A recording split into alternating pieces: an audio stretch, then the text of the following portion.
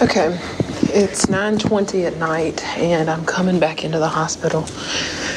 I went home to eat supper, so I'm coming back in to finish my work for the day. I've got lots of notes to write. I got a patient to see. We have had a very busy day. For the past 2 months, Dr. Rachel Fought's job at her hospital, where she made this recording, has been to take care of the sickest COVID-19 patients, trying to keep them alive. She works at a hospital with just 208 beds in the small city of Greenwood, Mississippi, right on the edge of the Delta. For weeks, we've been following Dr. Faught and other staff at the Greenwood LaFleur Hospital as they confront this deadly virus.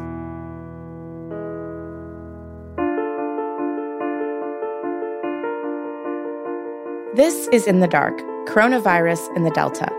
I'm Madeline Barron. I've spent the past 2 months, along with the rest of the In the Dark team, reporting on coronavirus in the Mississippi Delta, the poorest part of Mississippi and one of the poorest places in the entire country. In this series, we're bringing you stories of people trying to live in this really hard time, trying to make decisions, trying to get by, in a situation that none of us have faced before. In this episode, we'll take you inside a hospital, where doctors and nurses are figuring out how to cope with a pandemic, not in a big city like New York, but in the much smaller town of Greenwood, Mississippi, where every patient, every loss, feels personal.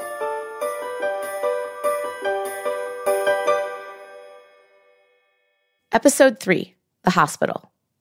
I'm Dr. Rachel Faught. I am a pulmonologist and intensivist at Greenwood LaFleur Hospital, which means that I am a lung doctor and also an ICU doctor. Rachel Faught grew up in Greenwood, and she comes from a long line of small-town doctors. Her great-grandfather was a doctor, and so is her dad, who's also spent his career at Greenwood LaFleur Hospital. When I was little, I used to love to come to the hospital with him. I would take her with me, and she'd play on the floor while I was seeing patients in the ICU, This is Dr. Faught's dad, Dr. Randy White. She's working where she used to play when she was 3 and 4 and 5 and 10. Dr. Faught went to medical school in Florida and trained at a big hospital in Jackson, Mississippi. But she came back home to Greenwood 4 years ago to work in the intensive care unit of the hospital here. She says she loves practicing medicine in a small town. If I don't know you, I probably know somebody that you're close to. I love that about my job. And in the grocery store, people speak to me, hi, Dr. Faught, all the time. And there are times when I'm like, oh, gosh, who is that? I'm like, is that a patient? Is that a patient's family member? Is that a hospital employee who's just not in uniform? The hospital where Dr. Faught works, Greenwood LaFleur Hospital, is on the eastern edge of the Delta in the city of Greenwood. It's close to the center of town, a 5-story brick building built in the 50s. So I'm walking through the front door. The gift shop is to my left. It's a pretty large hospital considering Greenwood's size. The city has around 14,000 people. And the hospital ends up serving people who live outside the city, in small towns and rural areas in the Delta. Smaller hospitals that don't have ICUs will sometimes send their sickest patients here. It's been fairly quiet here recently. We first started talking to Dr. Faught back in March, back in the early days when the pandemic had barely reached the town. The state health department reported the first confirmed case of COVID-19 in LaFleur County, the county where Greenwood is, on March 13th. The hospital made a plan for dealing with the pandemic. It set up a new 16-bed unit, a unit reserved solely for COVID patients. Staffing the new unit would be Dr. Faught and her team, the doctors and nurses who work in the ICU. They're specialists in critical care, trained to help patients who have trouble breathing, who might need to go on a ventilator. They would be the ones on the front lines when the virus hit Greenwood. I'm headed up the stairs now. I always take the stairs. Sorry for the loud door slam. I'm in the stairwell, so it's kind of echoey. The ICU is on the 2nd floor. It's not unusual for Dr. Faught to get called into work late at night. For stretches of 7 days at a time, she's the only doctor on call in the ICU. So she'll be at the hospital all day and sometimes all night. So we have a regular 16-bed ICU. that has been what we have converted into the COVID unit because it has 2 double doors that you have to get through. And we wanted that to be completely sectioned off from the rest of the hospital. I'm about to go through the ICU, double doors. In the middle of the COVID unit is a central nurses station.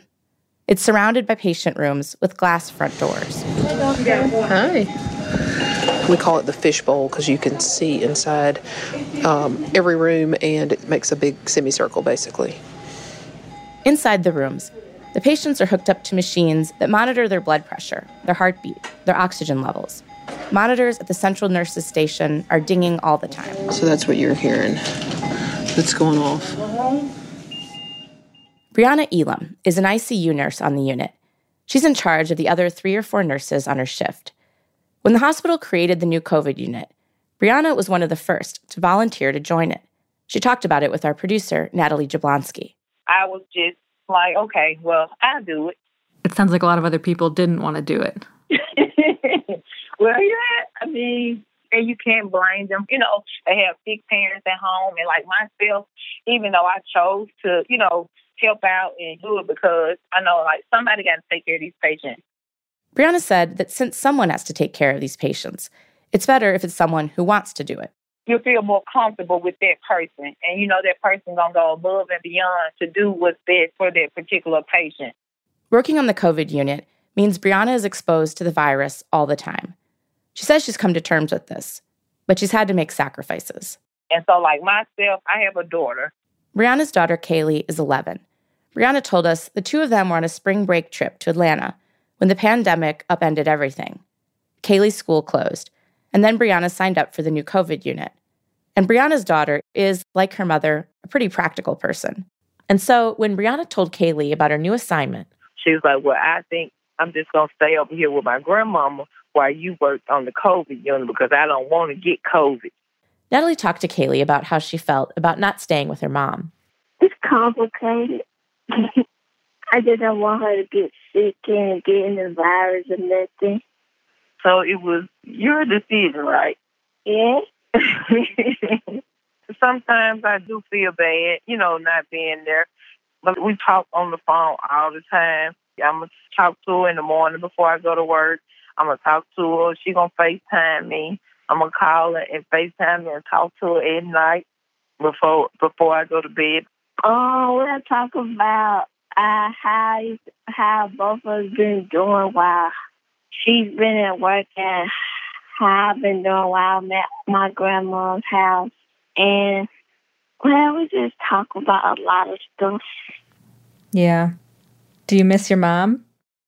Yes, ma'am. Brianna says, in some ways, it's a relief to have Kaylee at her grandmother's, because right now, Brianna has so much to do at work. She's working 12-hour shifts during the week, at minimum. Sometimes she's there even longer.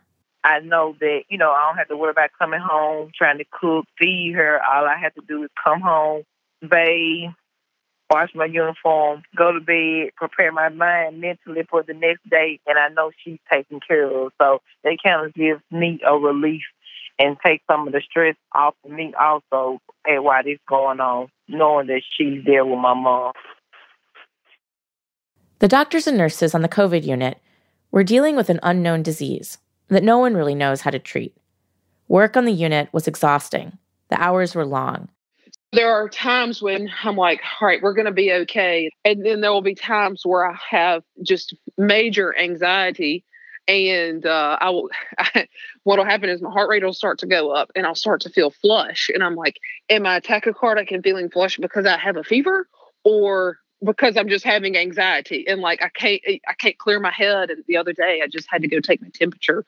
And I was like, okay, temperature's normal. This is anxiety. Like, you got to get through this in order to like go back to being an effective doctor. A lot of the work that Dr. Fott and Brianna were doing was actual physical work, not just monitoring vital signs on a computer. One of the most intense things they have to do is put a patient on a ventilator. This moment, the moment of going on a ventilator, is critical. It's when, in most cases, the patient stops being able to communicate. It's also a moment when the risk of spreading the virus is greatest. The process of putting a COVID patient on a ventilator takes 3 people. First, a respiratory therapist places an oxygen mask over the patient's face. They turn the oxygen up to 100% and put that on the patient to try and get the oxygen levels up. Then one of the nurses, like Brianna Elam, connects a syringe to an IV and starts pushing medicines. A sedative so that the patient isn't alert, an anesthetic so the patient doesn't feel the pain of what's about to happen, and a paralytic so the patient can't move. That's going to work very quickly. The paralytic kicks in. The person stops breathing. And so you need their oxygen levels to be up, so that gives you time to get in their airway. Dr. Fott has only a few seconds for what comes next. Brianna lays the patient back. Dr. Fott stands behind the patient's head, tips it back, and opens their mouth to see all the way down their throat. She uses a plastic tool to hold the patient's tongue down. It has a tiny camera inside. A little video camera thing so you put it in the mouth and you can see the vocal cords and you can watch it go in. She takes the tube and slides it through the vocal cords into the patient's windpipe and connects it to the ventilator. The ventilator looks kind of like a robot. It's this white box that gets moved around on a cart with a screen with buttons on it and tubes coming out the side. It's actually a computer. And the ventilator pushes air into the patient's lungs. It regulates how much air is going in and with how much force. It's forcing air in and letting air out. So that's going to breathe for them. Yep. And then it's done. The machine is breathing for the patient. It goes very quickly. If I do it on the first try, which it almost always can get it on the first try, then it takes me about 15 seconds, So it goes very quickly. Patients on a ventilator need a lot of care. And much of that care falls to the nurses, like Brianna Elam. She spends a lot of time in her patients' rooms. And because they're on ventilators, Brianna's patients can't talk to her. They're sedated. And so when she walks into one of her patients' rooms in the fishbowl, she doesn't hear hello or good morning. She just hears the same familiar sounds, the beeping of the machines and the whoosh of the ventilator. Brianna told our producer Natalie that even though her patients can't talk to her, she talks to them. When I go in the room, I'm still going to introduce myself. Hi, good morning. I'm Brianna. I'll be your nurse taking care of you today. So anything that I do to them or before I do it to them, I let them inform them of what I'm doing, even though they're on a ventilator and they're lightly sedated. Brianna thinks about how she would want to be treated if she were the patient. I wouldn't want nobody to just come in my room and just start taking care of me, touching on me and doing stuff to me without letting me know I'm about to do this or I'm about to do this. It's almost like, okay, Mr. John Doe, I'm about to get ready to suction you or I'm about to wash your face, or they just let them know that somebody's in the room.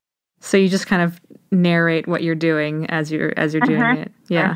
From my understanding, they still can hear. They may not remember, but they still can, they can hear. So the patients can't have any families. They can't have visitors here, like their families call, but we're pretty much their family. Like our voices and our faces are pretty much the only face and voices that they see.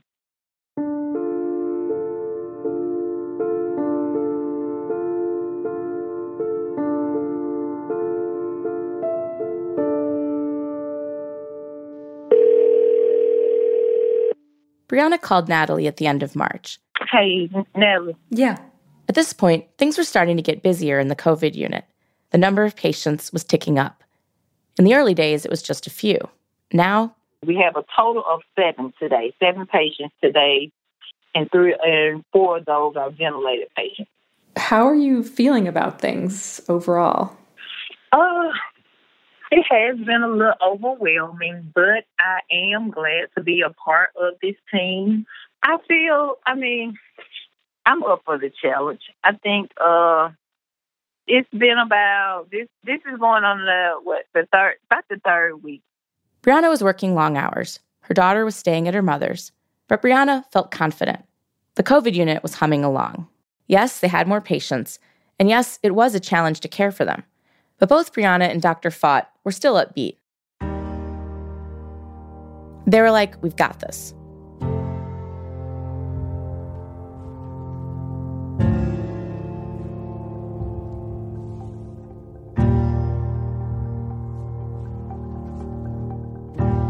After the break, the virus strikes one of their own.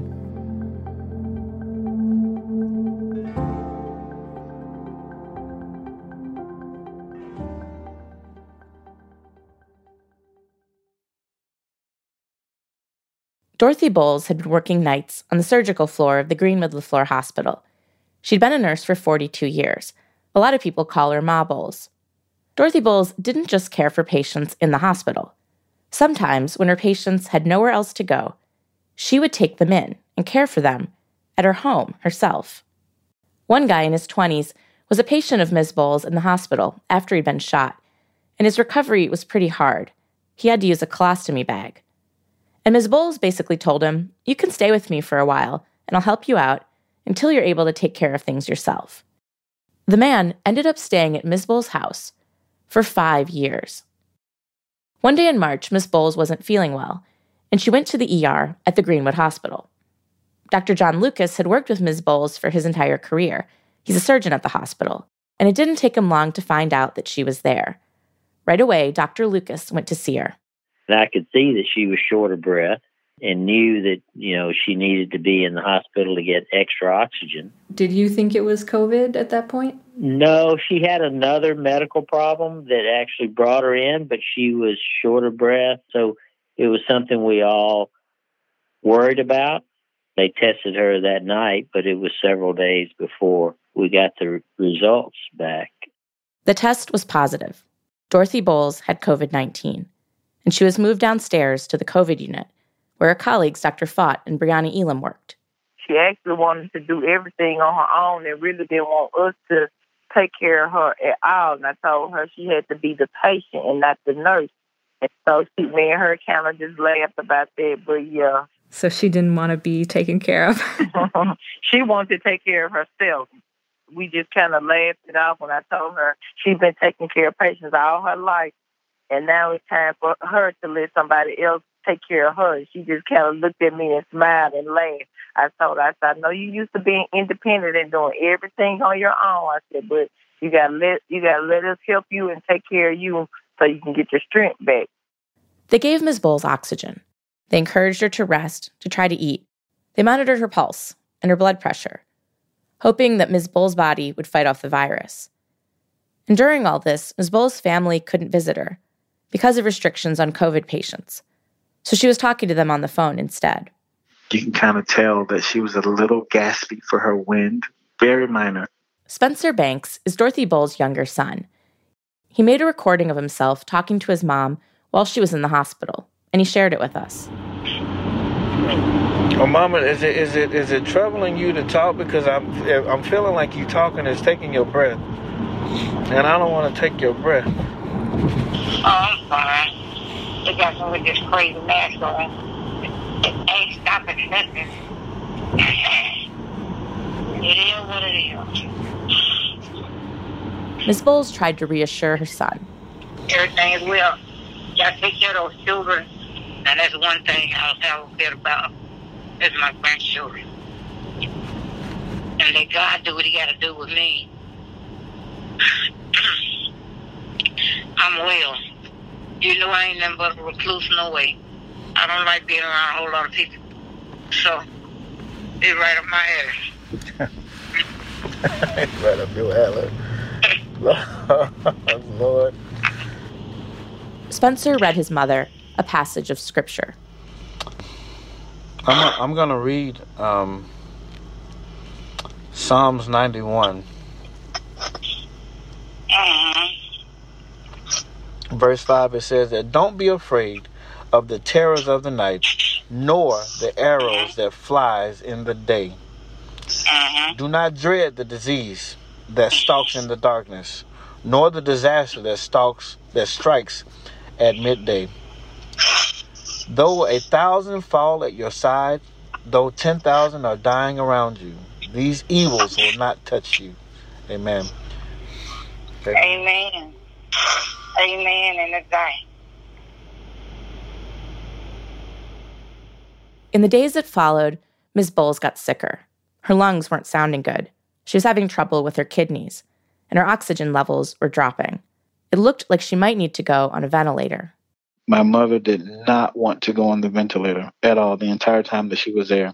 She did not want to go on the ventilator. And her reason was because my mother, of course, she was a nurse. And when my grandmother was in her dying age or dying times, my grandmother had the ventilator on her. And my mother was her caretaker. Of course, my mother was watching her, so she was just, well, the ventilator is what took my mom. And I don't want you guys giving me the. So reason being, I think I understood why she didn't want to. Like she was afraid that she wouldn't come off of it. I would say, yeah. I would say that was what it was. She was afraid that once you go on that ventilator, I think she knew that ventilators is an ultimate sign of dying. But yeah, I think she just knew it.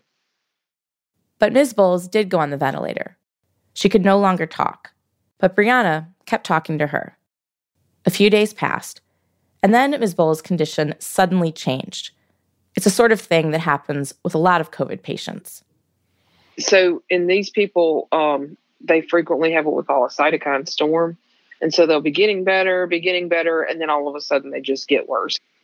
Ms. Bowles got worse. And then her heart stopped. They called me and said she coded. And we were like, what?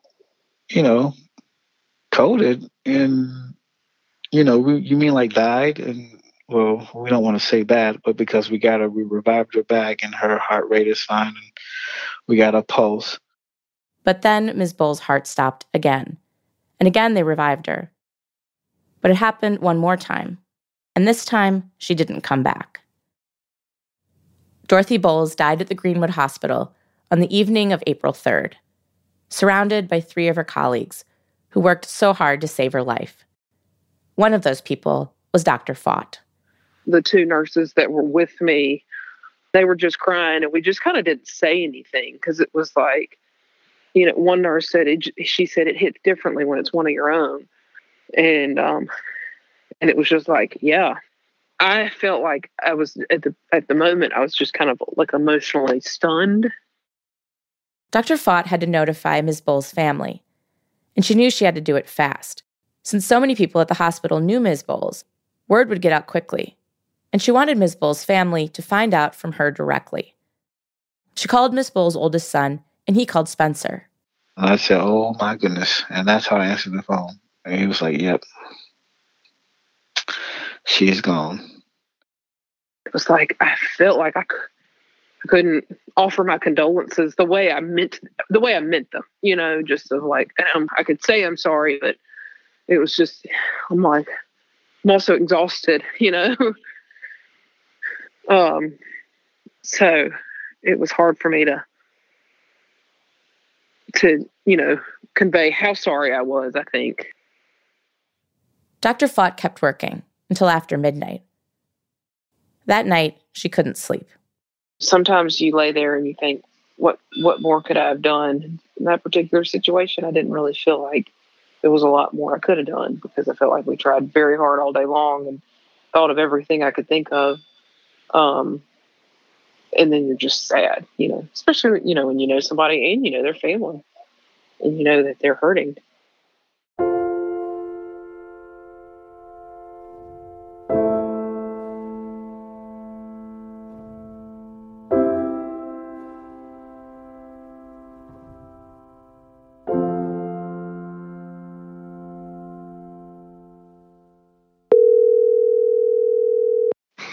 Hello. Hey, Dr. Faught. Hi. Can you hear me okay? Yes, I can hear you. In the weeks after Dorothy Bowles died, more and more patients started showing up in the COVID unit. How many beds are full today? I think we're at 10. We're at 10 right now. We've been able to discharge some people today. So we were at 15 this morning. Oh, wow. Yeah, we're at 11 with one waiting to go home. There was some good news. We've had one person who's come off the vent and stayed off the vent. She's doing better than ever today. We had one. That's great. Yeah, we had one that we were able to avoid being on the vent. And we've had we've had several people who have discharged. But there was some hard news, too. I have had a rough few days. Sorry to hear that. Yeah, we had kind of several deaths at once, and one of them was unexpected. Dr. Fott told Natalie that the past few days had actually been some of the roughest of her career. There'd been an outbreak at one of the nursing homes in the area, and several elderly patients had died. And then there was this other patient, a woman in her 40s. I'd made rounds on the ventilators right before I left. My partner had come in to relieve me so I could go get some sleep. And I'd made rounds on the ventilators right before I left, and she was fine. Dr. Fott had gone home to rest. She was watching TV with her husband when she got a text from the other ICU doctor who'd come in to relieve her. He told me that she had all of a sudden had gone asystole and that they never got her back from the initial code. So Dr. Fott said after weeks of patients dying, this patient, this death, really hurt. It just hit her all of a sudden. And I had, just a big, long, huge cry. And, just said, there's a lot of things like, I'm so upset that this has happened. I am so upset that what I know how to do isn't working for these people. I'm an ICU doctor and people die in the ICU, and it rarely happens so frequently. I mean, we're a small ICU. We go days and weeks without having a death, And now the deaths seemed like they were coming one right after the other. Another person admitted, another person whose breathing worsened, another person whose organs failed, another person who couldn't be saved. It's like every time we turn around, somebody's decompensating in some way, Everything is different right now. And then I'm just tired of being sad, It's like you can't get over being sad for one patient and then the next one comes along. Since Dorothy Bowles died on April 3rd, Dr. Fott and her colleagues on the COVID unit have lost another 18 patients. And now, as of Wednesday, there are 6 patients in the unit. Tomorrow, Dr. Fott will head back in. Her rounds start at 9.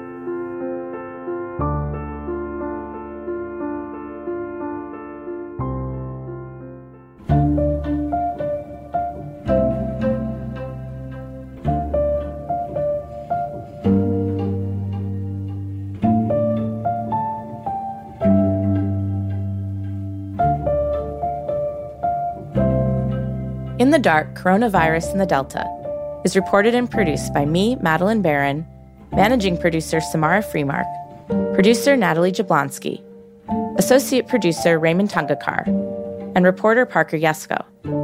The series was edited by Catherine Winter. The editor-in-chief of APM Reports is Chris Worthington. This episode was mixed by Corey Schruppel. Original music for this series by Gary Meister. To see photos that accompany our series, you can go to our website, inthedarkpodcast.org. Photography for this series by Ben Depp. We've also posted a video on our website of Dr. Fott showing us how she puts on protective gear in the ICU.